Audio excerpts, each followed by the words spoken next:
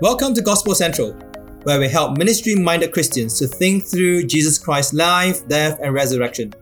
We are here to discuss how this gospel is the very heart of the Christian faith and how it empowers all of life and ministry. We are your hosts. I'm Ed. And I'm Simon. And we are glad to have you listening in as we consider all kinds of practical and theological topics through the lens of the gospel. Well, I can't believe it, Simon. We have made it through one season. Wow, we're right at the end. This is indeed the last episode of this first season of Gospel Central. Are you saying that there's going to be another season? We definitely hope so. Fingers crossed, God willing. And we thought that it would be nice as the last episode of this season to talk about something fairly close to our hearts, which would be gospel and parenting. We do not intend this episode to be the wisdom on everything on parenting. Parenting is a difficult and laborious process. We'll be sharing a little bit of experience later on. But we thought that it would be just nice for us to talk about something about how the gospel, in fact, can actually impact something that's fairly on a day-to-day basis part of our lives, parenting. But just to establish our street creds, Simon, do we have kids?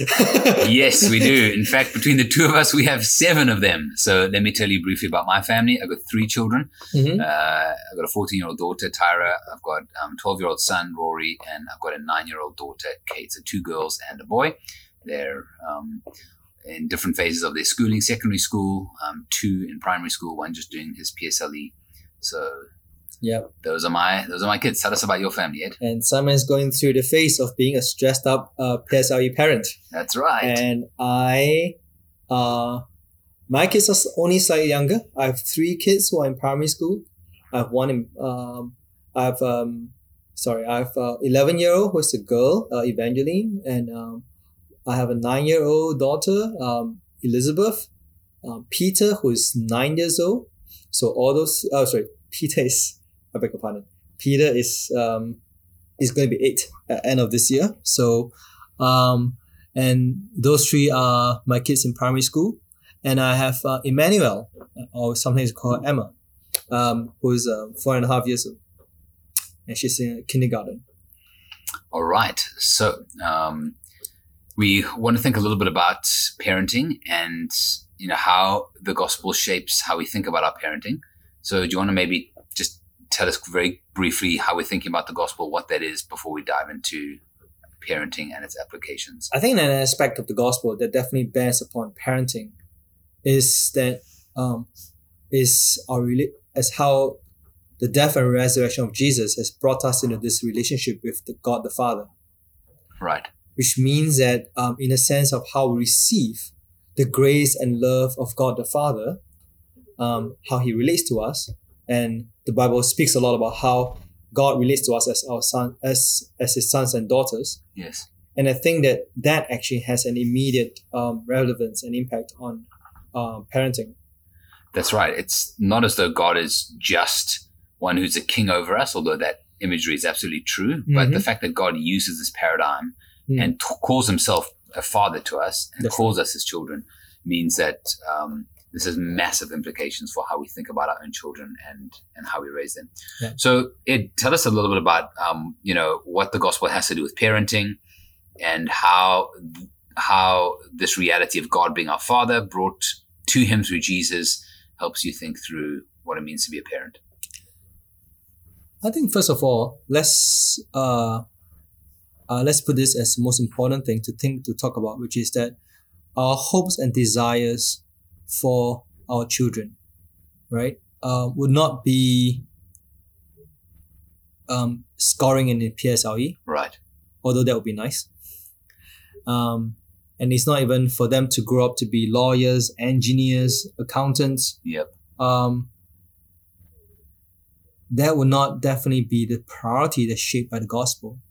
But one of the most important things that we desire for our children is for them to actually know God through the gospel. And if that's the priority that we have for our children, that means that gospel and parenting are actually coming very close to one another. Do you have other thoughts on how the gospel and parenting are related to one another? Well, I think just to iterate or to reiterate what you're saying, there's no doubt that as those who've been saved from damnation through the gospel, that our greatest desire is for our children to know our Lord, not only because of the negative consequences of our sin that we're avoiding, but also because we as image bearers know that we're made to know God and to love Him. And so it's our greatest desire our children would understand their Maker, to know their purpose, to use all their gifts and talents for His kingdom. And then as parents, we can inspire our kids to be the best that they can be, but not for any sense of their own financial gain or glory, right? But saying, apply yourself, work hard, because God has put gifts inside of you that He wants to use actually to bless the world and to reflect His glory to a world. So I think that's one of the ways that we've tried to think about our kids and try to urge them to encourage them to use their lives for God's glory. That is really because of who God's made them to be as His image bearers. I think what you said reminded me of something you shared in one of the early sermons. Maybe you've not heard that for some time, but it's almost like this conversation. And I try to have that conversation with my kids as well, which is like, it's almost like, do you think I love you? Because it can happen when kids are fairly young, not a teenager. I don't think it will work, but they will roll eyes at you. But it's more like, do you think I love you because you're cute, or you're pretty? No, and they say, and then they may pretend to say yes, but no, that's not why I love you, right? Do you think that I love you because you're obedient, because you do what I ask you to do all the time? You eat all your vegetables or do your homework. Exactly, right? No, that's not the reason why I love you. And you get to the point where you say, no, the reason why I love you is because you are you. You are my son and you're my daughter. That's right. Why I love you, right? And I think that for a child to actually be able to differentiate the reasons why their parents love them, yes, from their performance, from their achievements, from even their so-called obedience, although I do find them easier to love, to be honest. Did you just admit that on a podcast? I just admitted that on a podcast, that I find my children easier to love and they are more obedient. I do find it humanly true. I'm sure that's the experience of all of us. But we do want to actually assure our children that deep down in the end, our love and acceptance of them is not conditioned upon their obedience. That's right. Although it can be enhanced, I'm sure it can, but then it is not conditioned upon that at all. Absolutely. Their obedience certainly helps our relationship and is good for them and for us in every way. It's something that we desire, but our love for them is not based on that. And I guess that's something, you just reminded me of that story that I told, was something we tried to do with our kids when they were young, and do it over and over again to try and draw that into their heads in a sense. Yes. And really establish that category that, saying that why do we love them, helping them think through all the ways that they could be tempted to think we love them, denying all of those, say we love them because they are sons and daughters, and then following it up by saying, can anything ever stop you being my son or my daughter? And they would say, no. It's like, well, there we go. Right. It's like, I love you because that's your status and that can never change. So you are safe and secure in that love. And it's funny, even though we haven't been through that routine with our kids for many years now because they're a lot older, it's funny that hearing you say that in the last week, actually, I did have a conversation with one of our kids where they were really a little bit anxious about something and about how they would do in a certain situation. And I actually went back to remind them and say, hey, is this why we love you or care for you? And just rehearse that in a sense, because those categories have been put in place. Hopefully it's more believable for them at this stage. So let's think a little bit about how parents, in some sense, particularly when their kids are smaller, but I guess as kids grow up as well, have a very significant role in their children's lives, because they are, in some sense, the first authority figures in their children's lives. So how does that make you think about the weight and the responsibility of parenting your kids?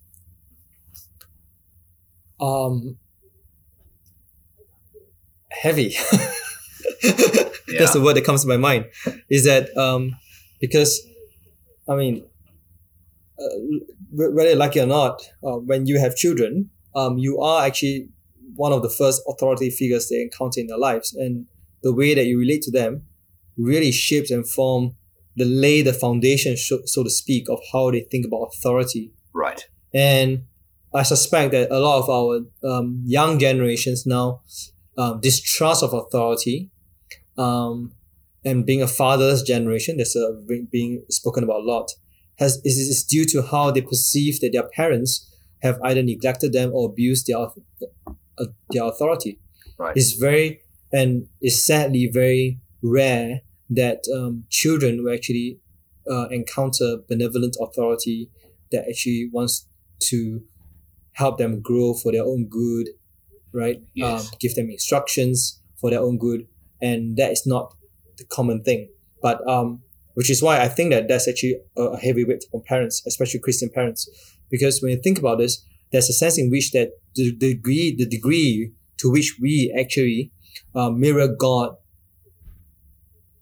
in our relationship to them would help our kids to actually perceive who God will be when they grow up. Of course, they can all be like redeemed by God, of course, by His grace. But that's part of it.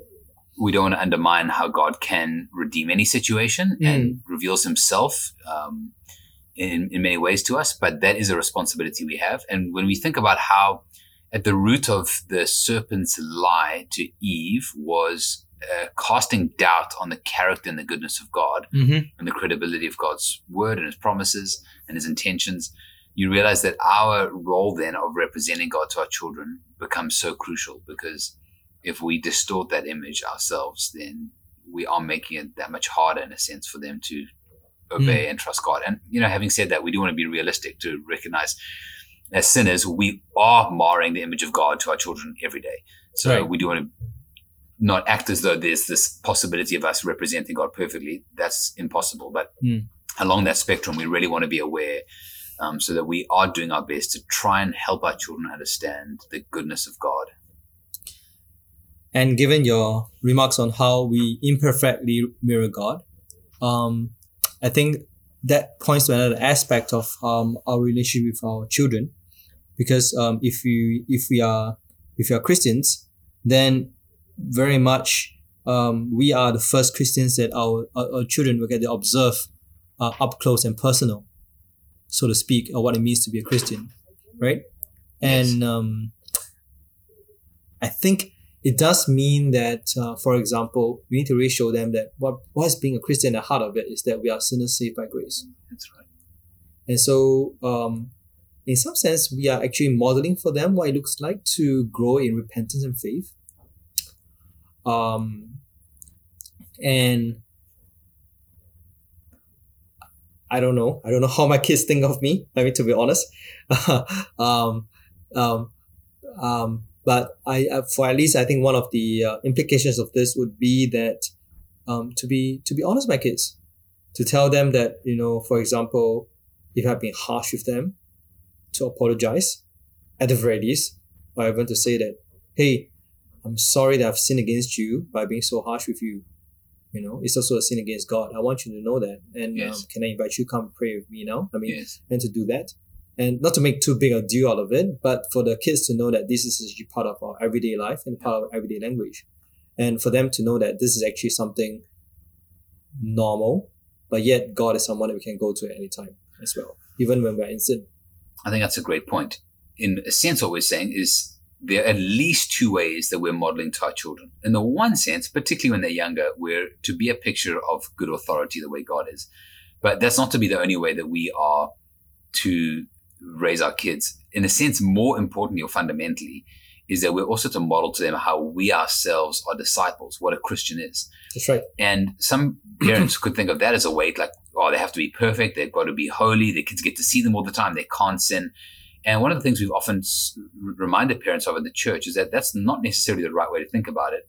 Because a Christian is not fundamentally someone who's right all the time and obeys God all the time and never does anything wrong. A Christian is a sinner who's saved by grace. That's right. And who repents and puts their faith in Jesus. And so what it means primarily for parents to model the gospel to their children is not to be perfect, but actually when they do sin, to be transparent about that and to model their repentance and their confession to God, to their children, humbly, and to God themselves. So their children are seeing a live model of what it looks like to actually trust in the righteousness of Jesus and see their parents grow. And that's actually incredibly liberating, right? Because as parents, we realize, gosh, we're not going to get it right all the time. We do sin all the time with our kids.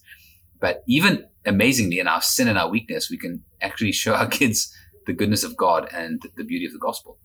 And in some sense, it's very interesting to me. I think it's very humbling as well, is that we find it very very humbling to our pride, obviously, when we need to even confess our sins to our children, especially in ways how we offended them. But I also, maybe it's just my own experience. My kids are still fairly young, but I've often also been humbled as well by how kids actually grow relationally as well, because they learn as well through this to recognize that they're quick to forgive. They're quick to say, "I forgive you." They're quick to say, okay, this is. Thank you for saying that. That's a really great example. Yeah, and instead of I notice that often it's adults that we find it more difficult to extend forgiveness because of our pride as well.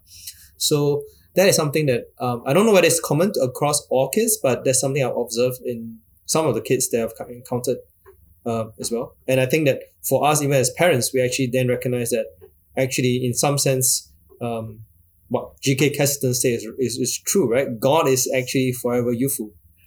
God is actually forever joyful and willing to forgive us. And in some sense, a child actually mirrors the image of God. Wow. In some sense, more than us. That's really beautiful. Ed, let's think a little bit about family worship. So tell us a little bit about how this looks like in your home, how you've thought about it, how it's changed over the years. To be honest, it's a record of ups and downs. I wish that I have a perfect record on, like we have been doing it every day, consistently. But this is a few things we have done. We began actually haltingly, I think, at the very first few years of my having kids, would be that every week, once or twice, we'll gather as family to read the Bible together. You'll be typically be for some. We can recommend some good resources for you if you're looking for them, like the Big Picture Story Bible, or the Jesus Story Bible, or I think that's called the Gospel Story Bible, if I'm not wrong. The green one, I can't remember. Not sure. The one that always points to Jesus at the end of the story, not the Cellular Lloyd Jones. You do. Okay, I think you mentioned that one. But I forgot the title of that book. And we will read the story of the kids. Sometimes the kids will ask more questions, and and at the end we'll pray together. Then that slowly developed into something that is a bedtime routine, that where we read the story of the kids, and often these books come with questions at the end. Our kids will actually love to answer those questions, and after that we will pray. Sometimes they have more questions to ask. Sometimes the questions they ask you will astound you, because they are little minds are thinking about what it means to love people, what it means to sin, and you're often surprised by the questions they ask. Right. Which can be very difficult, but it's good, right? Because they're engaging. And sometimes, as I must confess, as a very impatient dad, I often wish they didn't ask so many questions as well. But a recent thing that we have picked up this year during COVID is that we added in this time of actually not family worship like going to God's word, but we sing a hymn together. Okay. Before dinner. Okay. And we pray together as a family. So we've been praying, for example, sometimes in response to the hymn, sometimes just using the time to pray for salvation of our extended family members. That's wonderful. Yeah. And of course we give thanks for the food as well. Yeah. That's like part of what we do. So doing something low key, consistent.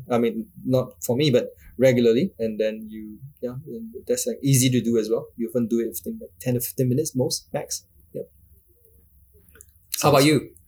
So I think we found this challenging over the years, and we've definitely had moments where it's worked a lot better, and times where it hasn't worked well, or we just haven't been good at doing it with the family. So it's taken on many forms, and I think one of the encouragements I would give parents is not to look at a magic formula, right? As like, exactly. This is the way that you do it. This is how many times a week, the time of day. This is what it looks like. It must involve these elements.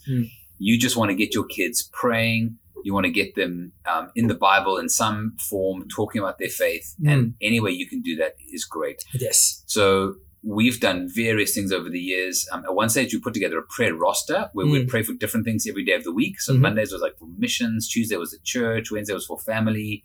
Thursday was for their friends at school or Singapore. That's great. And the kids would always run to the fridge, after dinner or when we were going to pray at dinner, and they would think, oh, what are we praying for today? And then they'd come back and pray for things. So we did that for a while. We obviously read them Jesus Storybook Bible. We would try and read to them in the evening sometimes before they go to bed with varying degrees of success. When my two older ones were in primary school, we went through a period where we actually read through the New Testament together. Wow. Over 2 years, we read a chapter a day. And I made them read it out loud. So they have like 10 verses, the next one read 10 verses or a section, and we just talk through it. And we read through the New Testament, just the three of us, over about 2 years, which to me is like one of the greatest times we ever had. Just all the questions that came out. But it was a very special time of their lives. They were open to it. They were receptive. They were enjoying spending time with me. They were feeling like they were reading the Bible. We haven't been as successful after then. I've tried to transition some of them to doing some of their own Bible reading now, also with varying degrees of success. Now we try and do at least one family worship time a week. On a Sunday night. And now, like the Gettys? I don't know if it's like the Gettys, but we do sing. So our kids now play instruments. So now they actually want to play songs. So our youngest plays ukulele. Our son plays guitar. Our son plays piano. Our oldest plays guitar. So they'll like pick a song and lead us. And then we often talk about the sermon or maybe some text. So I guess the point is looked really different over the years. And we've definitely had periods where we just failed and haven't done it at all. If I were to look back and say, have we done it well or poorly? I would say on the whole, we've probably done it badly. With like moments of success and victory. But as someone said, it's just, this is like a long war that you're trying to win. It is. And don't worry about every day, every week. And if you try and do this 3 times a week and you fail and you only do it once a week, you're going to look back after 20 years and be like, you know what, once a week we did this with our kids. And you're going to think that's amazing. But while you're doing it, you're going to think, man, is this making any difference? So that's right. Slow and steady wins the race. That's right. And I feel that despite all the ups and downs, I think most importantly is to, I think that's also part of parenting as well, right? We really need the grace of God. Right.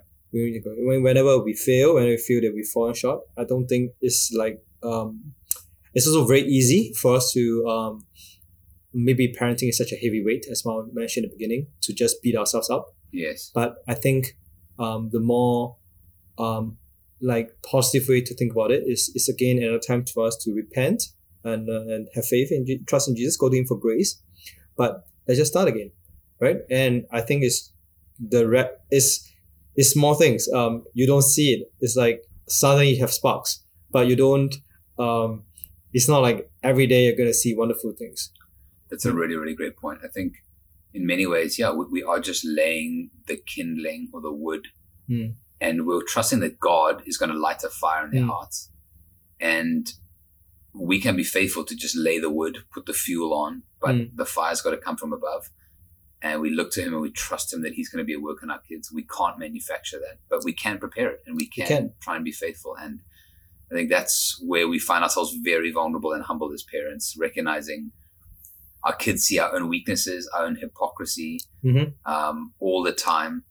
And we are such imperfect parents. We just need the grace of God to be at work in them, to help them come to faith and to really love Him. So parenting will certainly drive us to our knees when we look at our kids and realize we don't have the power to actually make them spiritually alive. Well, I think that this is such a big topic. I feel that there's so many areas of parenting that we have not explored. We have not talked about discipline, for example.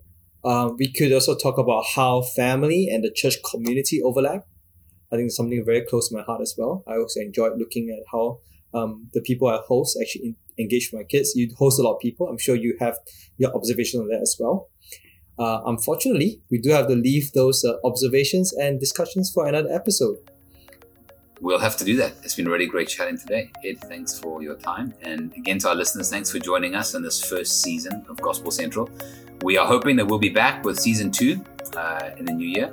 So be praying for that. And until then, keep enjoying the beauty of Jesus and the wonder of what he's done for you.